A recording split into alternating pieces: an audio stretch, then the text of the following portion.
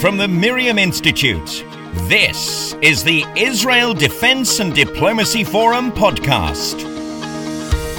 Hello friends, I'm Benjamin Anthony, co-founder of the Miriam Institute, and I'm delighted to welcome you to the Israel Defense and Diplomacy Forum podcast, or IDDF as we like to call it.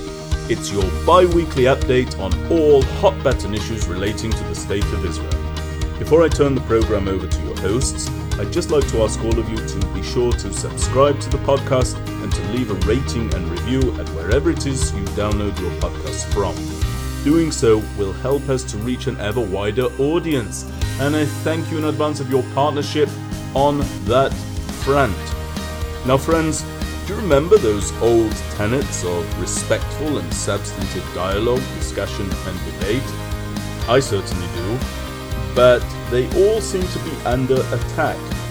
And that's why, in this era of stifled debate, the Miriam Institute is really proud to produce the IDDF podcast. It's hosted and led by Chuck FREIILICH, a former Israeli Deputy National Security Advisor aligned with Israel's political center-left. And he'll be joined by AYALON, Israel's former ambassador to the United States of America, who's aligned with Israel's political center-right.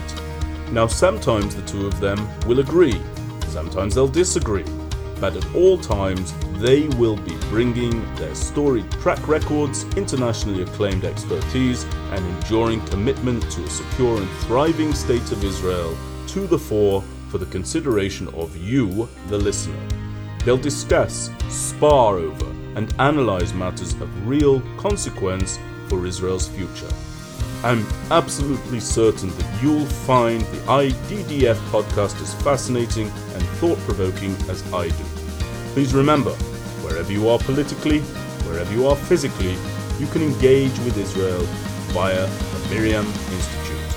Be sure to visit our website at www.miriaminstitute.org to learn more about all of our initiatives. And now, it's over to your hosts, Professor Chuck FREIILICH and Ambassador AYALON. Hi Danny, good to be back. Same here, Chuck. Last time we started a series on the U.S.-Israeli relationship. I imagine we'll probably do about 4 podcasts on the topic. And just so the listeners know what they can expect, well, we actually started last time and we'll continue this time with a historic overview of how the special relationship developed. We'll then talk about the sources of the relationship, the fundamental pillars, the shared heritage, strategic interests, and American domestic politics, the so-called Israel lobby. We'll talk about what the special relationship really means, or when we say that term, what are we talking about it? And it's so much more than just military aid. It's strategic cooperation, it's strategic consultations, it's the American commitment to Israel's qualitative military edge, strategic diplomatic cooperation, and more. We'll talk about what it means to be pro-Israel today, and then 5 absolutely critical questions, one of which is whether the price of the remarkable alliance with the United States has been that Israel, and we'll talk about this, whether it has lost a significant part of its freedom of maneuver, in effect its independence, whether the U.S. could even, whether Israel could even survive today without the United States, what some of the limitations are to this relationship, cases where the two sides have failed each other and not lived up to the commitment, where is the relationship heading, and I believe we are both deeply concerned about that, and then we'll try and talk about what we can do to preserve this relationship for the long term. But first, let's maybe give a brief recap of the historic overview that we talked about last time. Yes, Chuck. Right. I think it would be important to repeat a little bit what we started, just to make it seamless in terms of the historic progression of the relationship. And it is hard to believe, as from this vantage point of our days, that in the beginning the United States did not see Israel as an asset, but rather a liability. And in fact, if we talk about the first phase of the relationship, it is true that President Truman was the first one to recognize Israel's independence, de facto independence, after Ben-Gurion's Declaration of Independence, May 15th, 1948, 11 minutes after that. And by the way, we talked about last podcast about Biden's visit here. Biden mentioned that in his speech, that 11 minutes after the declaration, the United States was the first one. Yes, this is very, very important, symbolic, even more than symbolic, but that was pretty much it. And prior to this recognition of Israel by Truman, there was a major debate and dissent among the American bureaucracy, basically the CIA, State Department, their ambassador to the UN. Pentagon. Yes, the Pentagon, they did not want that.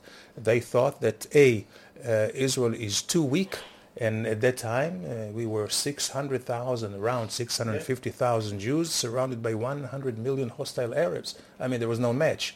So I guess that objectivity would point out to Israel is not going to survive or last.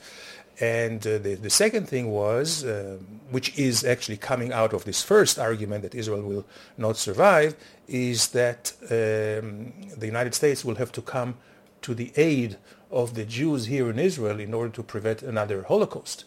And that was also not very appetizing after World War II for the Americans to send more boots on the ground here.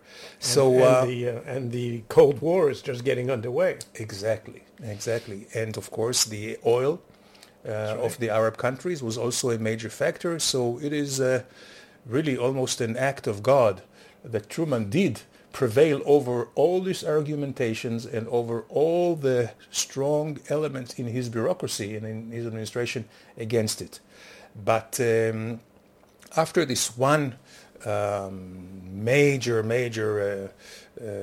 move of recognition, it was a rather cold relationship, and outside of a very minimal economic aid, there was an embargo during the Independence War, and not a single bullet or gun was sent from the United States here. Actually, quite amazingly, the weapons we relied on was from the Soviet bloc at that time. But this is for a different, I would say, podcast. We should do a podcast about the Soviet involvement here. Okay. How they expected maybe the socialist government of Israel to be part of their bloc. How they were wanted disappointed pretty quickly. Of course, they wanted to root out the British here, and that's why they supported the state of Israel in the beginning. But this is a different story. In any case, when we go back to the United States, which is our best friend and ally and the most important element, I would say, of Israel's national security and foreign policy. So this was rather grim.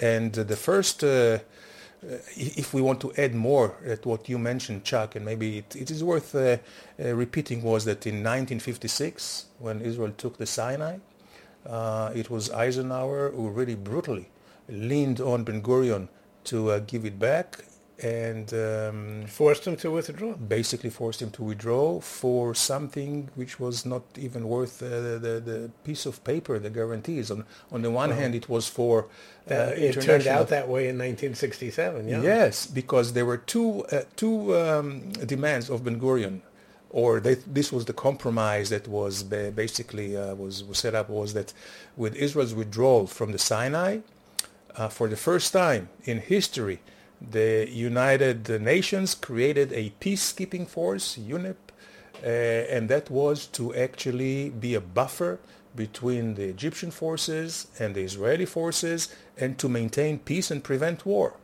It did not stick, because in 1967, Gamal Abdel Nasser, the Egyptian president, told them to leave, and they left in a hurry without even a protest. That was really quite miserable. And the second thing was, let's say, assurance that Israel received was a guarantee from the United States that it will guarantee for Israel's a free navigation in the waters, and that the Suez Canal will always be open for Israel. And the Red Sea. And the Red Sea. This, of course, also was blocked. Abba Eban, as the Foreign Minister of Israel in 1967, went over to Washington. At that time, it was Johnson was the president. Dean Rusk was the Secretary of State. He tried to evoke this guarantee.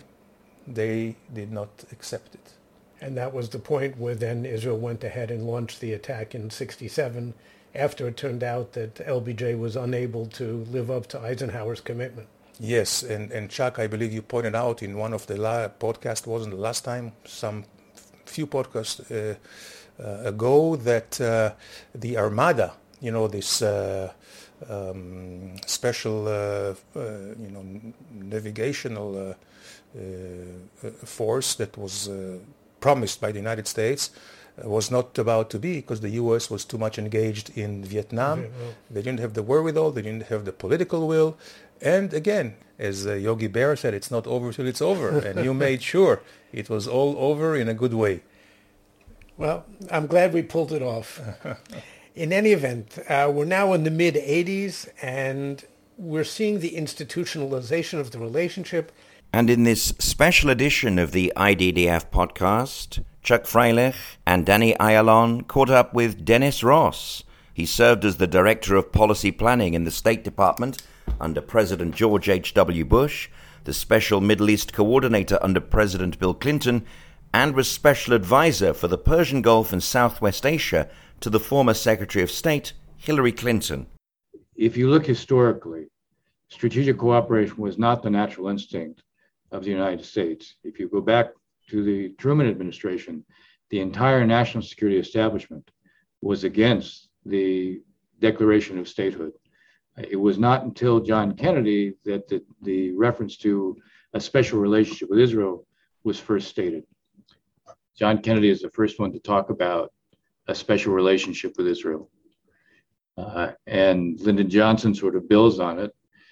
We see some change during the Nixon administration, but even Nixon himself withholds for the first week assistance to Israel during the 73 war, and then unleashes a huge amount of support, but it's mostly not because of a special relationship, but because he says American arms can't lose to Soviet arms.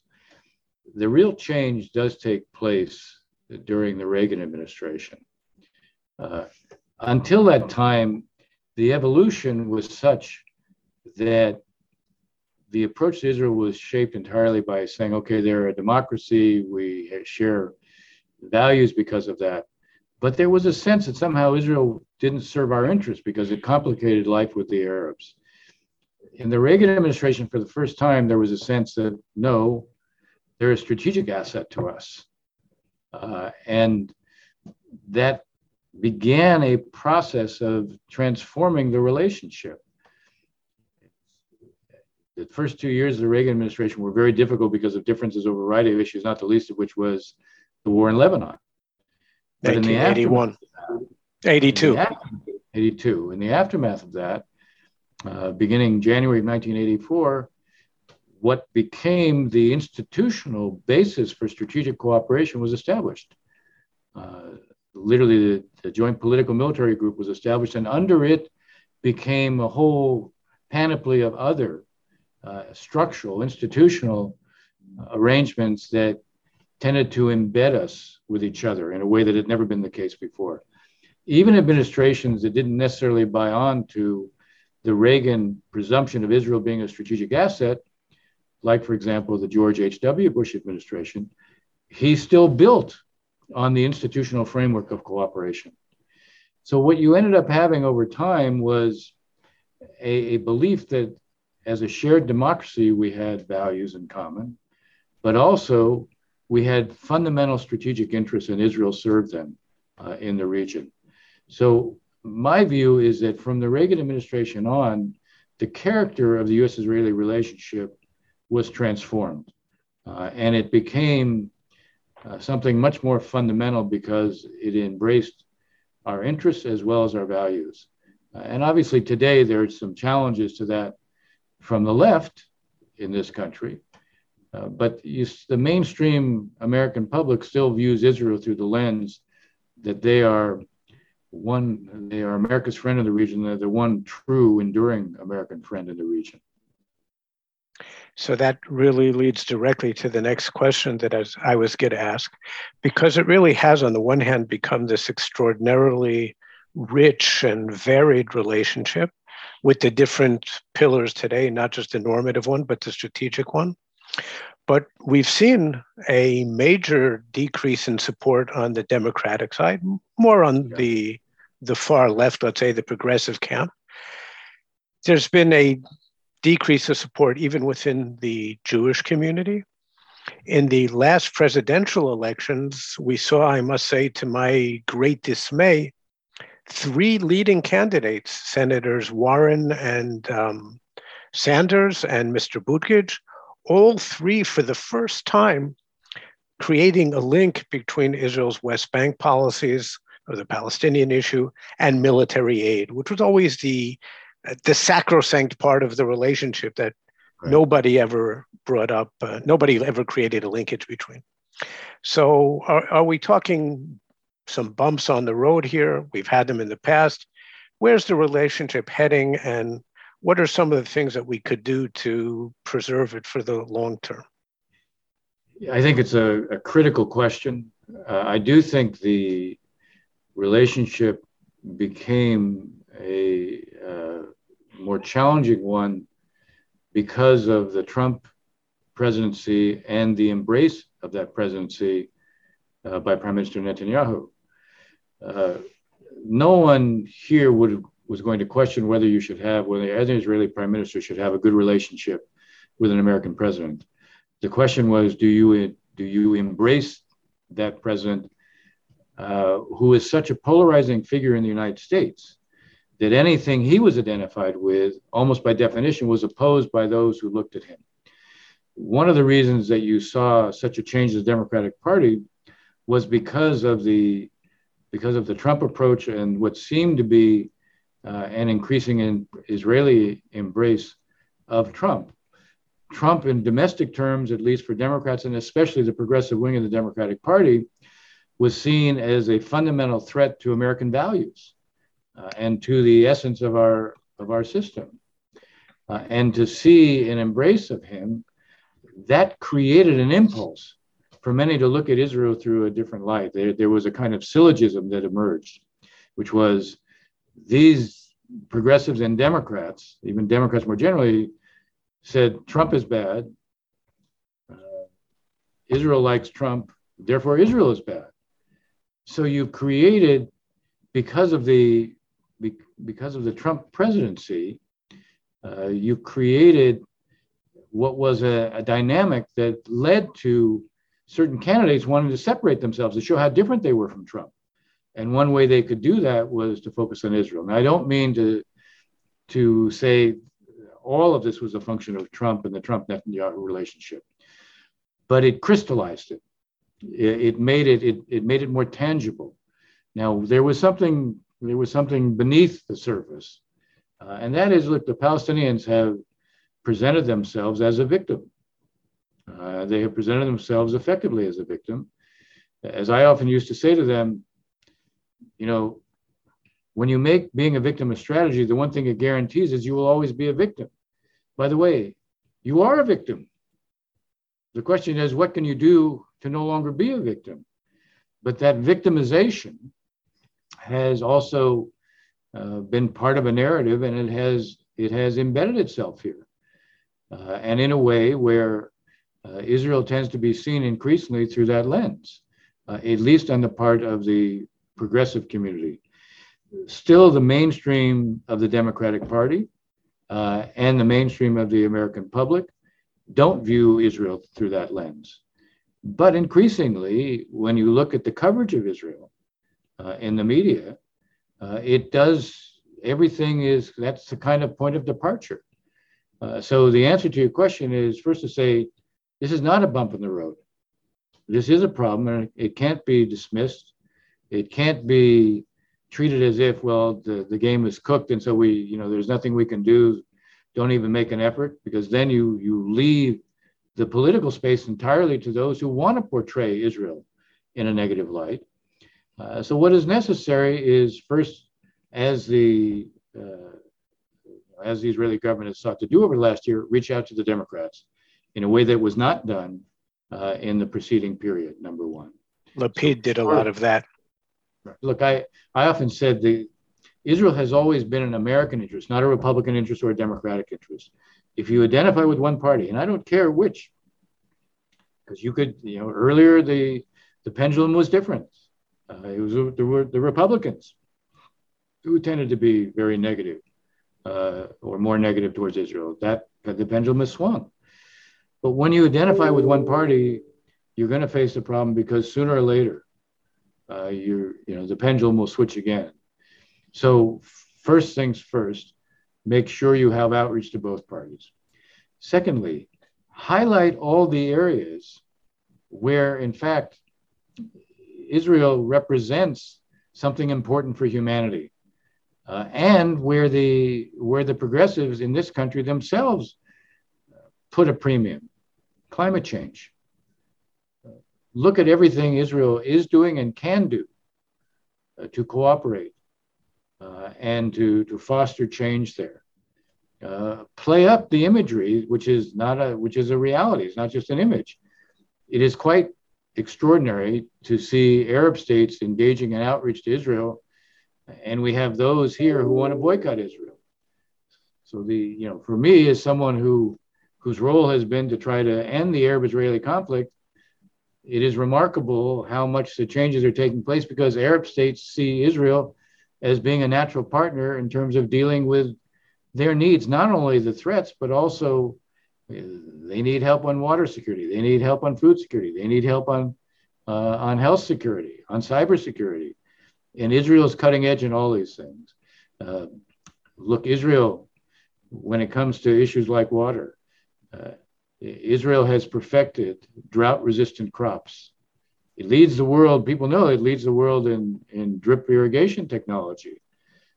But it also leads the world in terms of the use of wastewater to extend and expand the scope of water availability.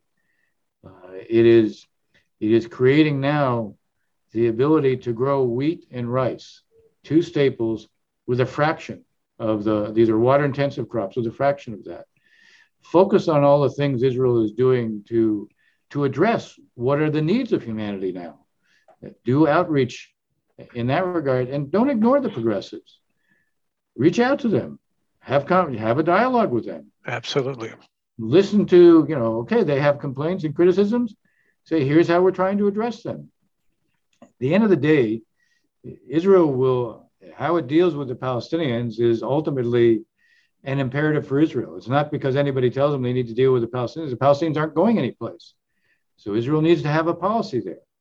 I've said to Israelis and to I do as part of the JPPI, the Jewish People Policy Institute, we do an annual assessment, but we also do a briefing to the Israeli cabinet. And I said most recently to that cabinet, I said, look, there is a problem you have to contend with. And that is, when you take two states off the table, you leave only one state. When you leave only one state, as the outcome, the Palestinians will say, fine, one person, one vote. That will resonate not just with progressives here. So my answer to that is two states for two peoples. You don't have to accept my answer, but you have to have an answer. And today you don't have an answer. So this is, again, there's an issue here that Israel has to contend with, but part of that should be engaging in a dialogue with how it approaches these issues, but also where it makes a major contribution. I said, to humanity. One of Israel has a company called WaterGen. They create these units that draw out of the humidity in the atmosphere drinking water. Each unit can produce 1,500 liters of drinking water. So there's a deal that has been struck with the UAE. So the UAE is marketing this not only through the rest of the Middle East, but also in Africa. Again, this is Israel. The Israel that is not portrayed in a way it should be portrayed here. Israel needs to be presenting itself in that way. That's fascinating, Dennis. I think you raised a lot of really critical points in very little time. But let me take you to what was in the past. Maybe it's no longer as important, but in the past was considered one of the ways of ensuring the relationship for the long term. And that was the possibility of reaching a defense treaty, a bilateral defense treaty. Yeah. So first of all, the question is, well, there's been a lot of resistance to the idea within the Israeli defense establishment, but a couple of premiers, Rabin at one point, Barak at one point, were interested in doing it, primarily. And Netanyahu. Right, with Trump. Primarily, but in the Rabin and Barak sense, it was primarily as a sort of a huge strategic benefit for Israel, which was to try and ease the pain of a peace deal. On the US side, there was clearly far less enthusiasm, and I think Clinton was the only president who, under certain circumstances, might have been willing to do it. In the context of a peace agreement, he might have been willing to do it. Yeah. So is it a done deal? In other words, it's off the table? Is it something that under certain circumstances we could still think about? And is it realistic from an American perspective? I think it is. I wouldn't dismiss it. I mean, one of the extraordinary things is that, as you know very well, we've had a whole series of MOUs, which don't just bind us together, but they create a set of assurances and commitments as well. Now, it's a two-way street, but still, if you added up all these MOUs, they certainly create something that looks close to an alliance, even though it's not formally one. You raised the issue of if there was ever a peace agreement with the Palestinians, that this might be part of it. It was something we very seriously considered during the Clinton administration. It was something we actually raised. It wasn't raised by your side, it was raised by us. But it was raised as a question. Would it help if we had a formal alliance? And the answer was, interesting enough, even with Netanyahu, that it was of real interest, even at that time, in his first go-round as prime minister. I have always felt that it binds us in a way that is more formal, and therefore there was a value in it. The hesitancy on your side was the fear that it would limit your freedom of action. And that's not a trivial concern on either side, because there are times when the US will want to retain a kind of plausible deniability over what Israel does. And there are times when, as I will say, during these times when we discuss this, I said, look, it's at one level, there is no significant military action you're going to take where you won't, in one way or the other, have raised it with us. Maybe you don't come the minute before and say, okay, we want your approval. You're not going to do that. But you will preview why this is something that might be necessary. We will talk it through, for sure. Even in those discussions, the U.S. will raise concerns it has, and then those discussions are also designed to say, okay, how could this be done in a way that mitigates some of the concerns we have on the one hand, but on the other, under what circumstances would we be drawn in?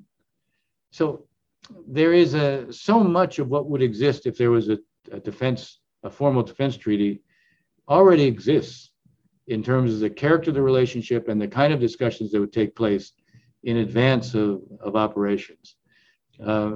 You could also negotiate this in a way that doesn't preclude your freedom of action. And as I said, there may be times we want plausible deniability, but we're not unhappy that you do it. So I don't say it's off the table. I do think it has to be a mutual interest. it has to be something that on the Israeli side, there's a feeling that there's enough to be gained that it offsets some of the concerns. I can see an American president, again, someone like Biden would have been actually a very interesting candidate for this, because Biden is so emotionally connected to Israel, much the way Clinton was. I see he and Clinton being very close in terms of their instinctive relationship with Israel, including neither one of them ever wanted to have public differences with Israel. They saw it. I mean, in Clinton's case, he felt we were Israel's one true friend in the world. And if we had a public difference with them, it actually made Israel's deterrence weaker. It made peace less likely. Biden's instinct is, look, they're our friend. We can have differences with them.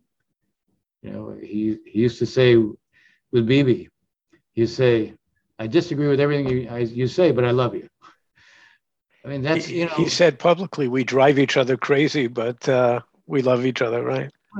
I mean, this president and Clinton were two presidents for whom this would have been natural, because it fit with their fundamental orientation.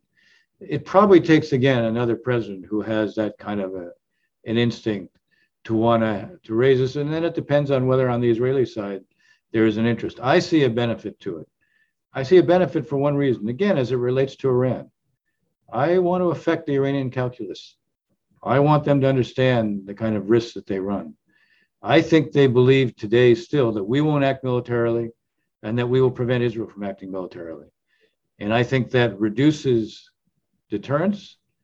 I think it also reduces their incentive to work out in the end a diplomatic outcome to the character of their nuclear program. It makes it less likely rather than more likely. So do the circumstances, the conditions for doing this, well, first of all, it requires the right-minded kind of president. Is it still dependent on a peace treaty? Can it happen independently of that? Some other type of circumstances that might make it possible? I just raised Iran. Yes, I think it becomes more important in the context of Iran. The peace treaty was always the driving force in the past.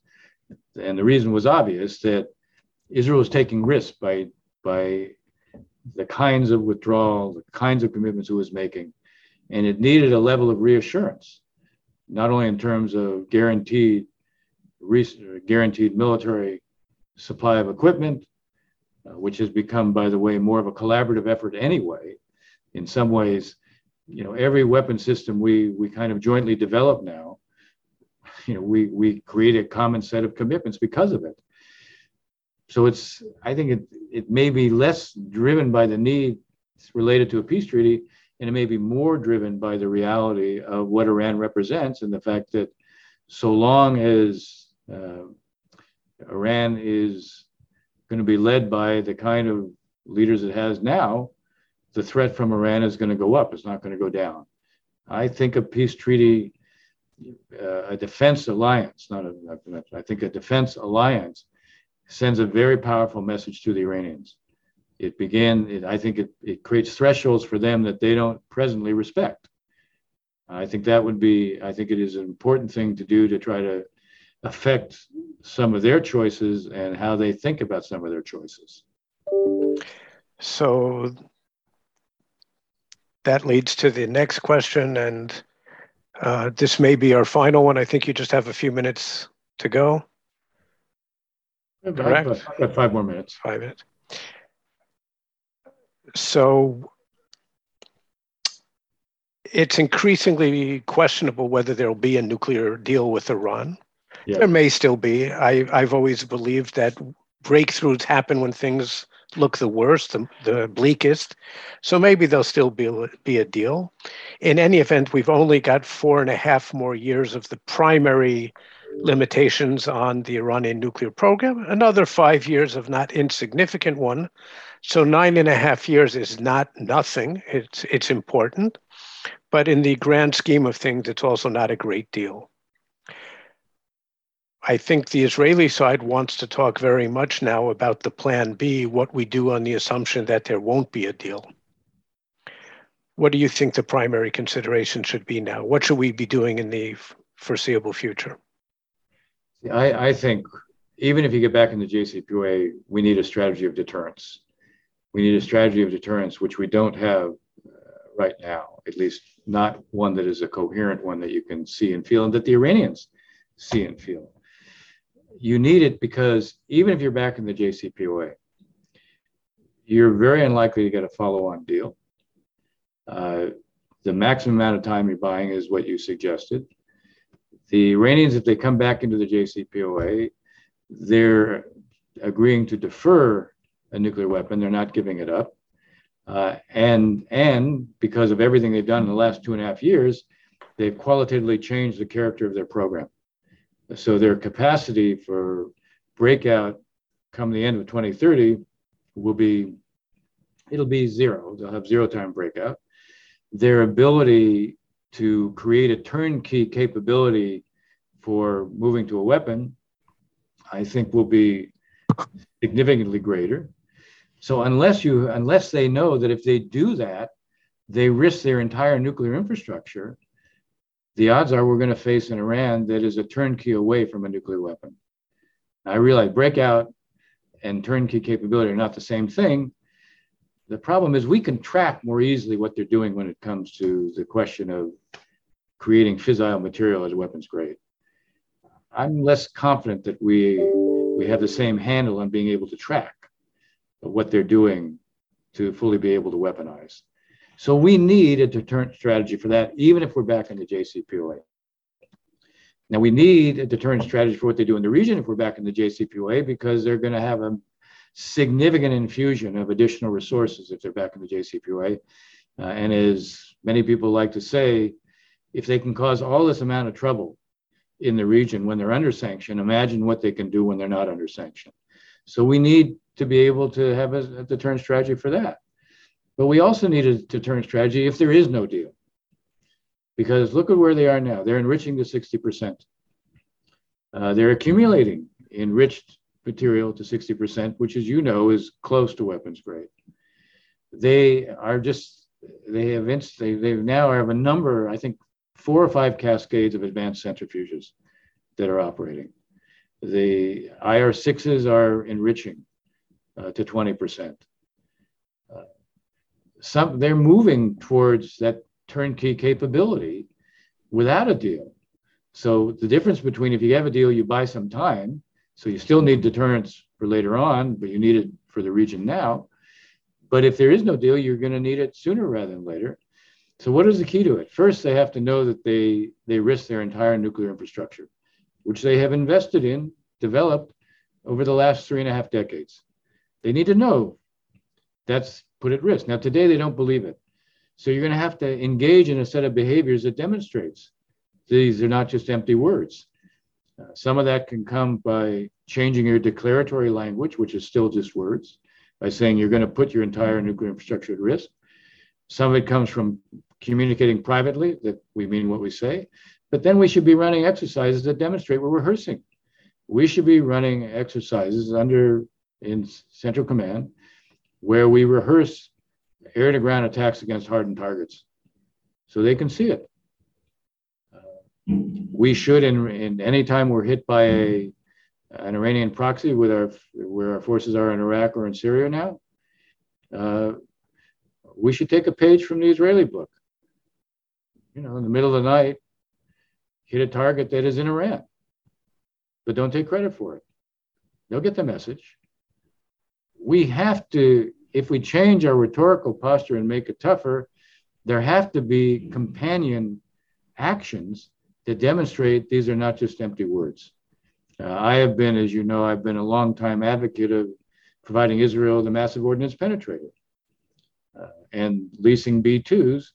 The reason being, if they think that even if they think we're not going to act, they know you will. And this sends a signal we're prepared to support it. I push for, but I probably it's not going to happen. I wanted President Biden on this trip to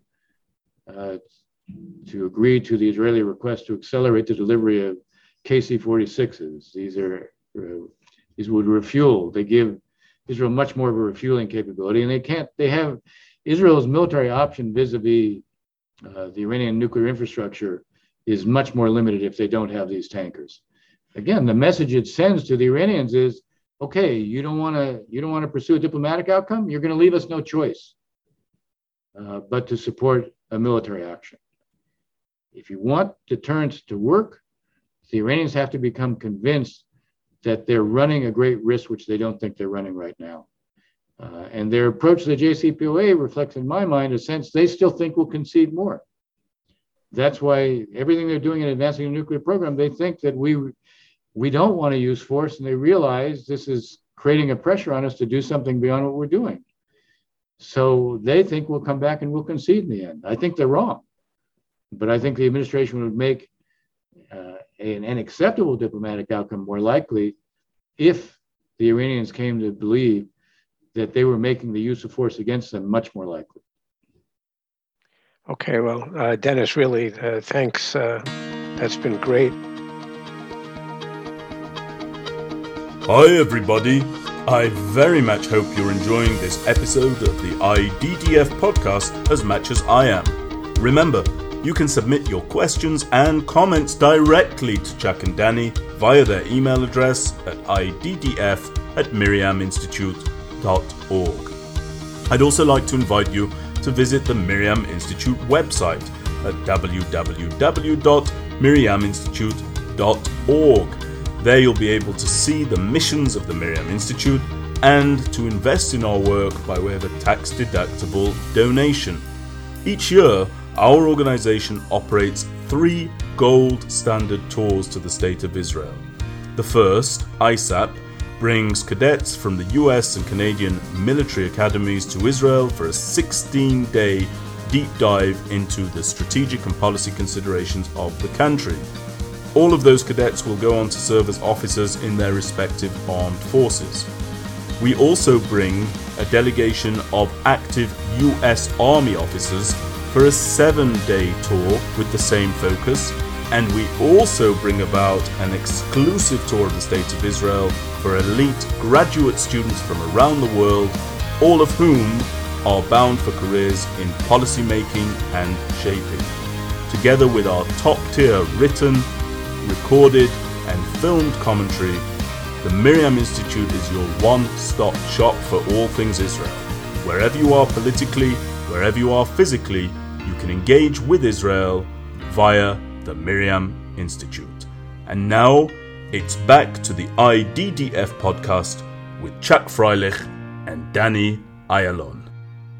Dennis mentioned the Joint Political Military Group, known as the JPMG, which is at the level of the Director General of the Ministry of Defense, in other words, the senior bureaucrat, and the Assistant Secretary of State for Near East Policies. And JSAP, the Joint Security Assistance Planning Group, is formed, and the JEDG, the Joint Economic and Development Group. So we're beginning to form the alphabet soup group of bilateral strategic consultation forums that are established over the next couple of decades.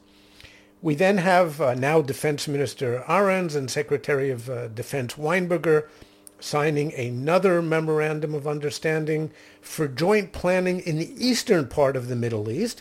In other words, in the western part. In other words, our part of the region, not the Persian Gulf. The U.S. isn't willing to talk to Israel about the Persian Gulf yet. But in addition to the joint R&D of the previous MOD that I mentioned between Brown and Weitzman, there's now talk about joint planning, about pre-positioning of American weapons and munitions in Israel, joint exercises. In 1984, the first visit ever of a chairman of the Joint Chiefs to Israel, Chairman Vesey, takes place. Israel is now defined as a strategic asset and later a strategic partner. So you see that the terminology is beginning to change.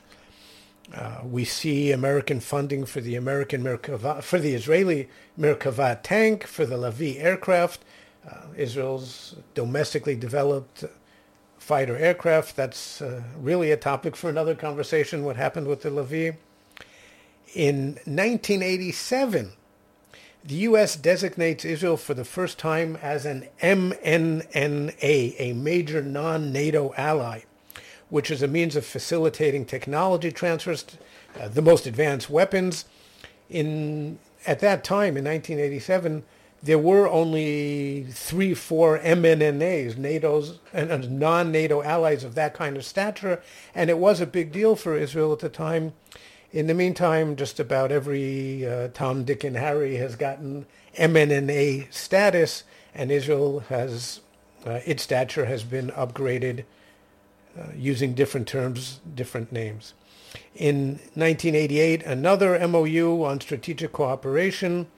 In 1989, the pre-positioned material that the U.S. had stationed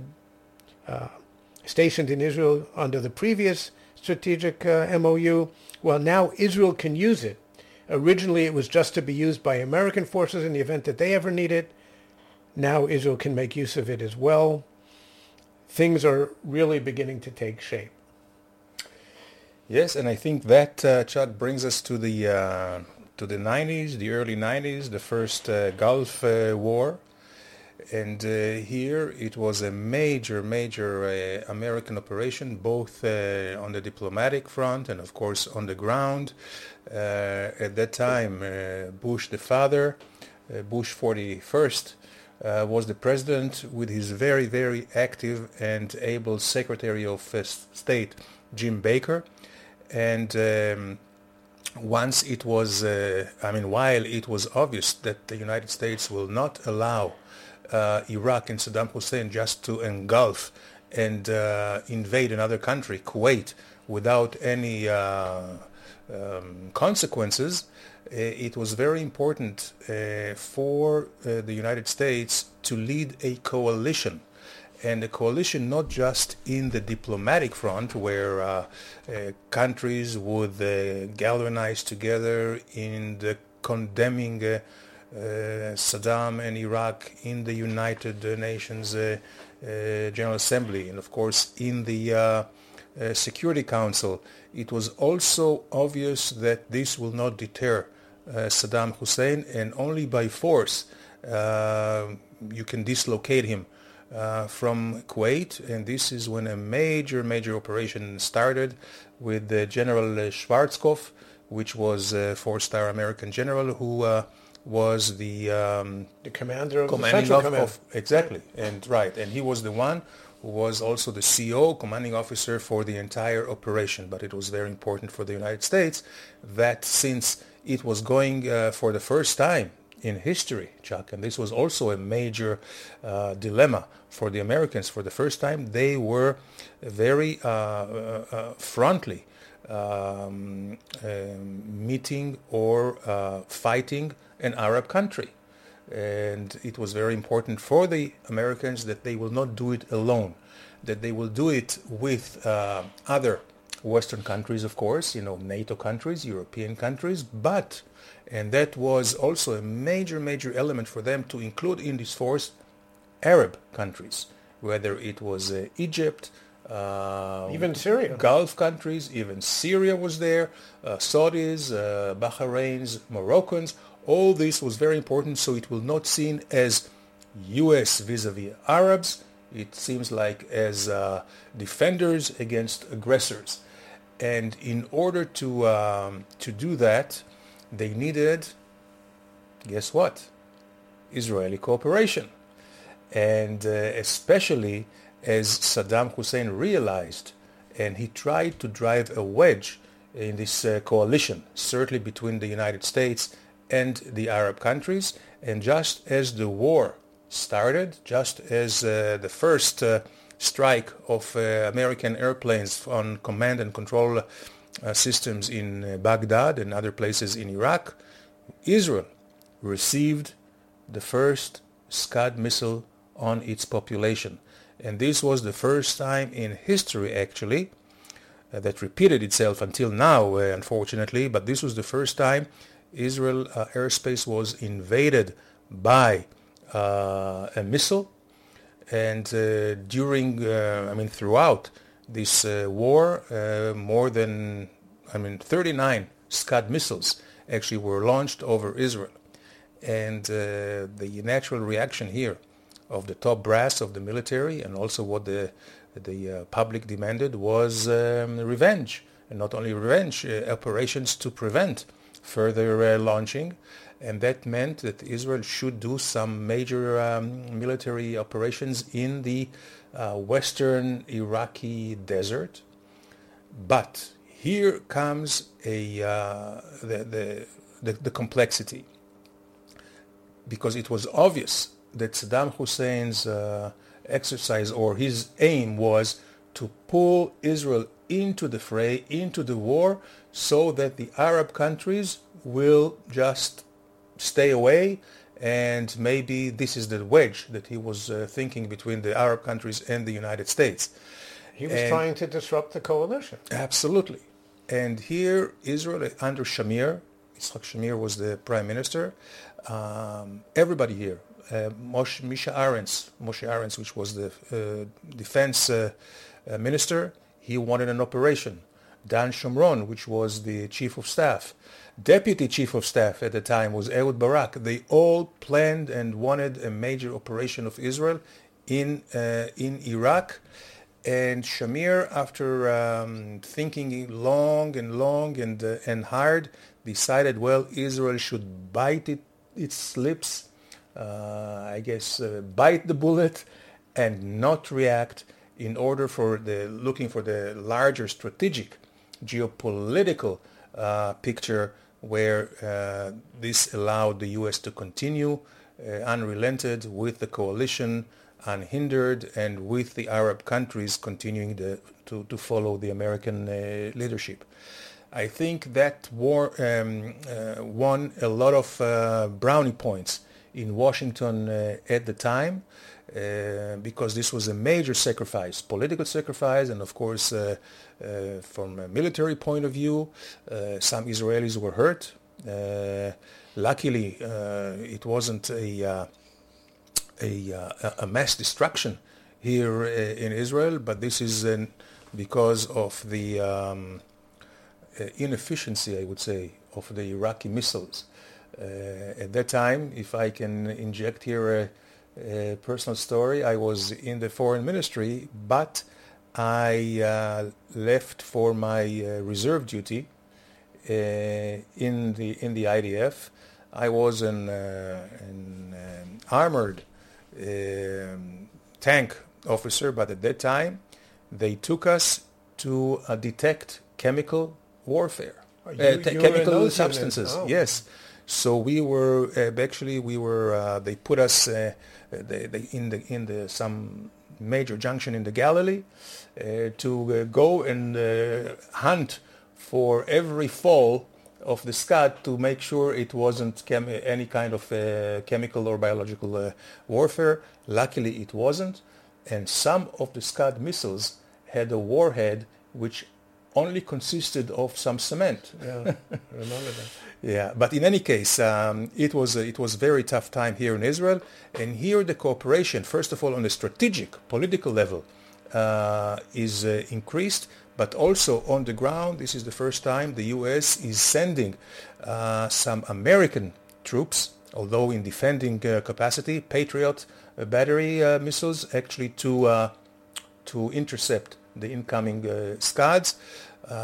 In hindsight, this Patriot, which was an early version of the Patriot, was not very effective, and unfortunately, some of the casualties here came out of fallout from the Patriot missiles and not the Scads. But again, I would say this is a major turning point. You know, we are coming now. This is the sixth turning point as we count. And that really put Israel together with the United States as intimacy. I think this introduced intimacy into the relations, and also thinking ahead and strategizing ahead. For instance, when it comes to missile defense, this was the first realization that the Western countries must start a special capability of missile defense.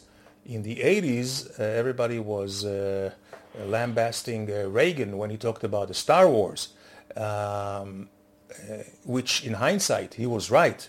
about creating, actually it was Reagan when in the Star Wars, actually he talked about the first, what we call today Iron Dome, to deflect incoming missiles. But here we started together to plan the Chetz, the Arrow missile, mostly Israeli development and know-how and American finances. And if we just fast forward to where we are today with the Arrow 3, Arrow 4, I mean, we have the state-of-the-art missile defense, which the United States, of course, very much enjoys as well. Just for those listeners who may not be familiar, Arrow is for intercepting ballistic missiles, whereas, for example, Iron Dome, which I think more people are familiar with, is for short-range rockets.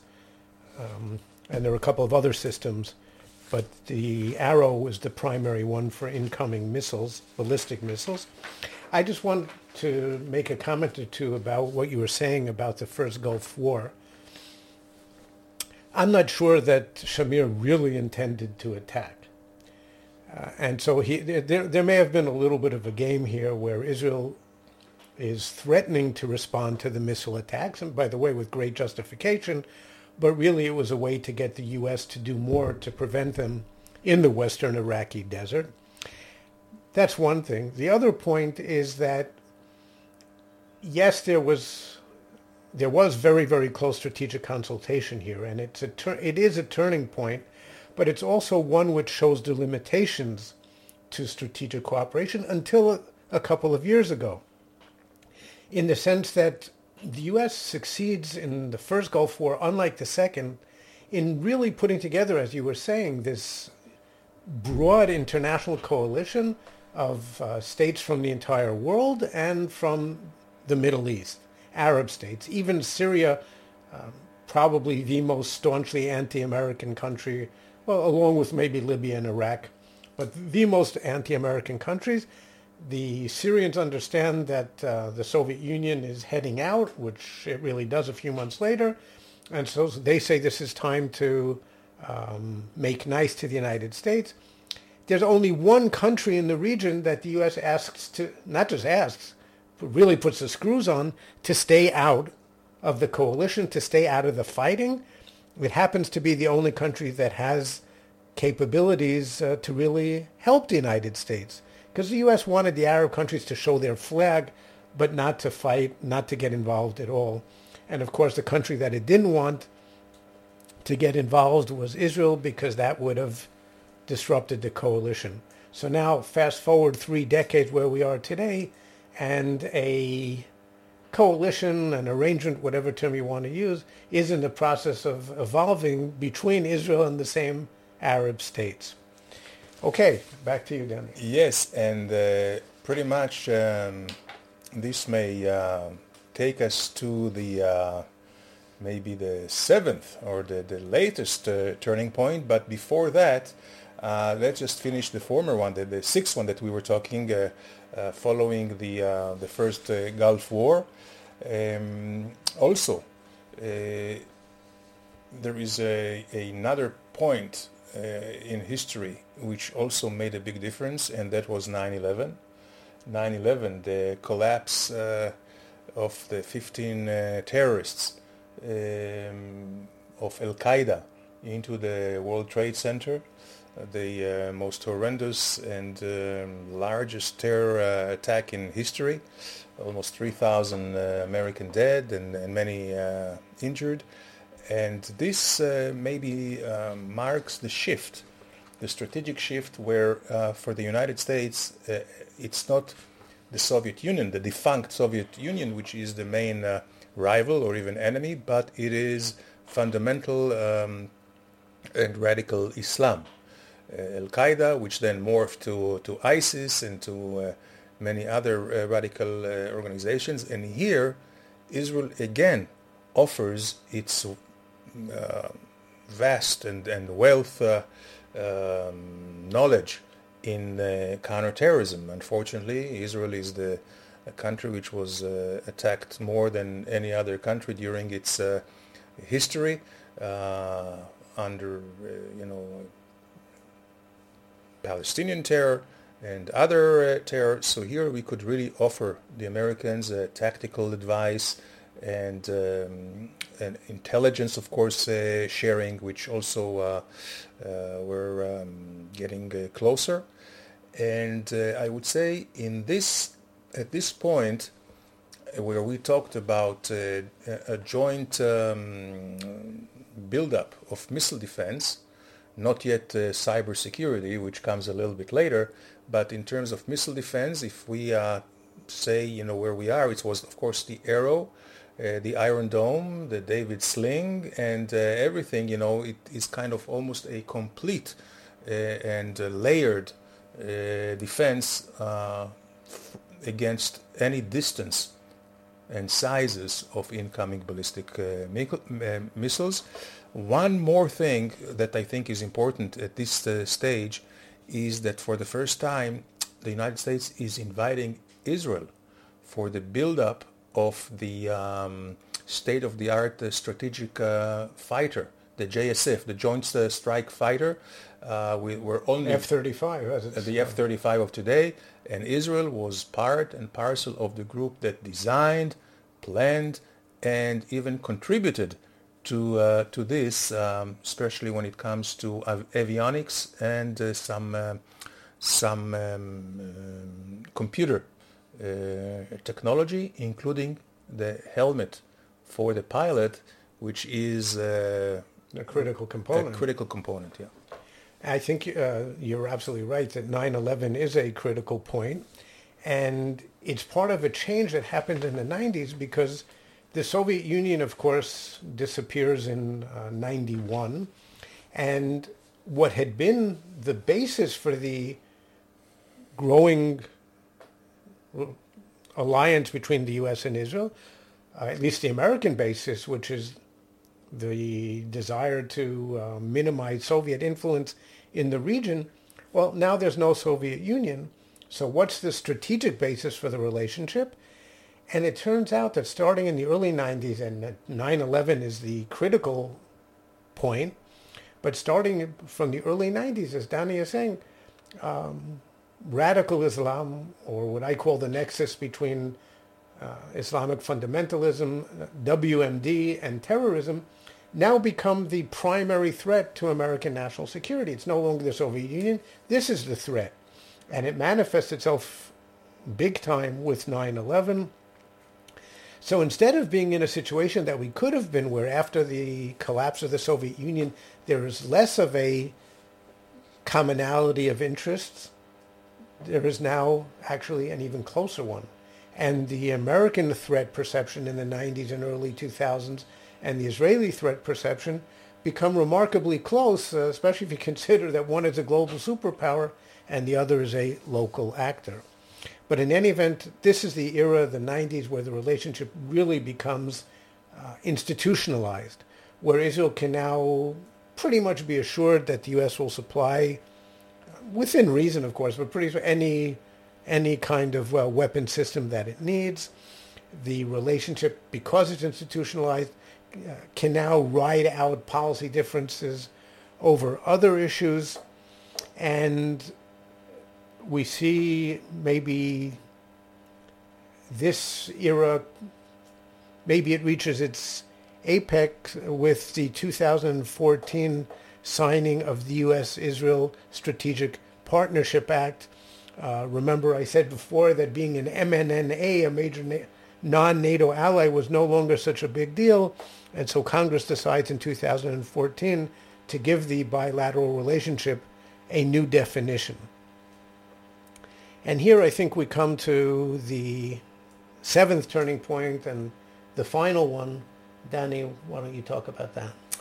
Yes, and again, as development continue with the sharp turns here in history and especially in the Middle East, we see now that the major threat now to American interests and also to Israel is Iran.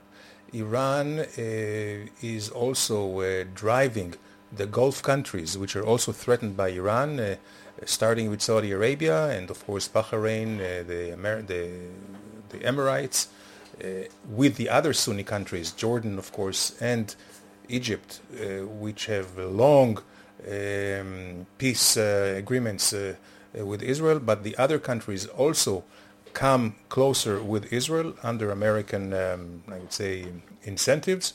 And here is the turning point where Israel has become or is integrated into the central command of the United States in the region, which sits in Qatar, in the Gulf.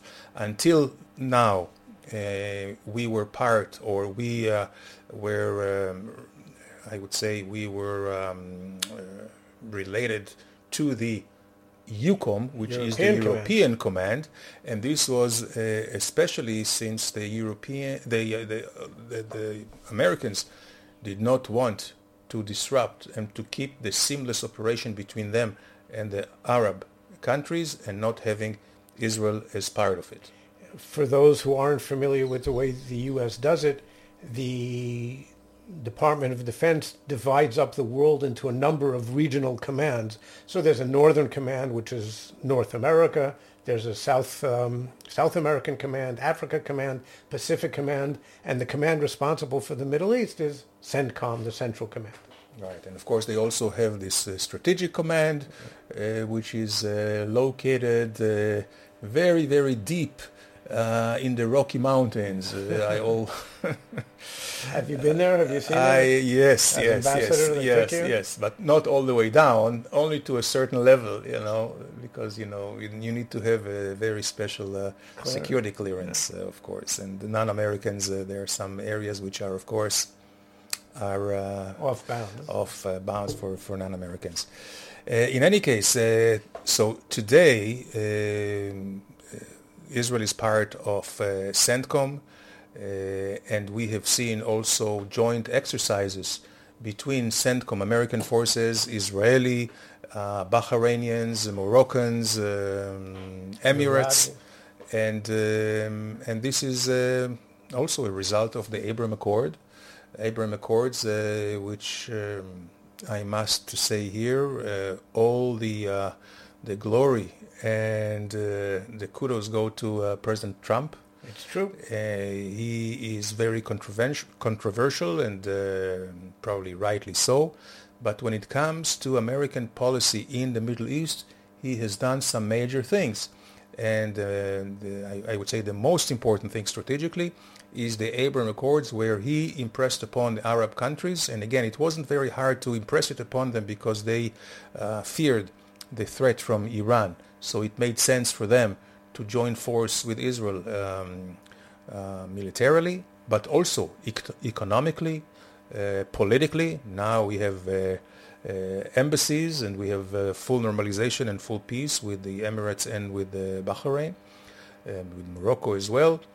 And that, of course, lays the ground for continued cooperation with these countries. And the latest, I would say, development, it may be called a baby step, but also as a result of the Biden visit, is Israeli overflights on Saudi airspace, whereby Israeli airliners can now fly directly over Saudi airspace to the east, which will really bring down the costs for air tickets, for cargo, which is also being shipped both ways. And the next step would be direct flights between Ben Gurion Airport and Riyadh Airport, and this is the next step. And today it's quite natural to see Israel and the United States as very, very close strategic partners who plan together, who consult, who also act together, military exercises with other actors in the region. And the most important thing is that we do have the same vision to the region with the United States, which is also based on the shared values between our countries, which I'm sure, Chuck, we will discuss quite at length in our next podcast. In the next podcast, absolutely. I think just to add one sentence to what you were saying about the Abraham Accords, I think, first of all, as you were saying, President Trump does deserve great credit for this, and I'm not normally one to give him credit for too many things, but here he truly, I believe, helped transform the Middle East. And yes, it's true that what really led to this was the shared Arab or Gulf and Israeli fear of the Iranians, and it was the Gulf countries' desire to gain access to Israeli technology and the Israeli economy. But the fact is, Trump really pushed for this, put American prestige, put American muscle behind it, and he does fully deserve credit for that. I believe that it has transformed the region. And when we see there's all this talk about Israeli and Arab security cooperation today, a regional air defense system, and some people have even gone too far and are talking about an alliance. We're not there yet, but this really is one of the most important developments that happened in the history of the Arab-Israeli relationship, which was until now an Arab-Israeli conflict. Okay, next time I think we will talk about the sources of this relationship, what they are, how they affect the relationship today. See you then. Okay, looking forward. I hope you enjoyed this episode of the IDDF podcast, a product of the Miriam Institute, hosted by Chuck FREILICH, featuring Danny AYALON. Please be sure to subscribe to the podcast at wherever it is that you download your podcasts from, and please consider making a tax-deductible donation to our work via our website at www.miriaminstitute.org. I want to invite you to share this podcast with your friends and family, and to submit your questions and comments, which you can send directly to Chuck and Danny via their email address at iddf@miriaminstitute.org. Thank you again for your time and for your attention, and we look forward to the next time we meet here at the Miriam Institute. Israel's future in Israel's hands.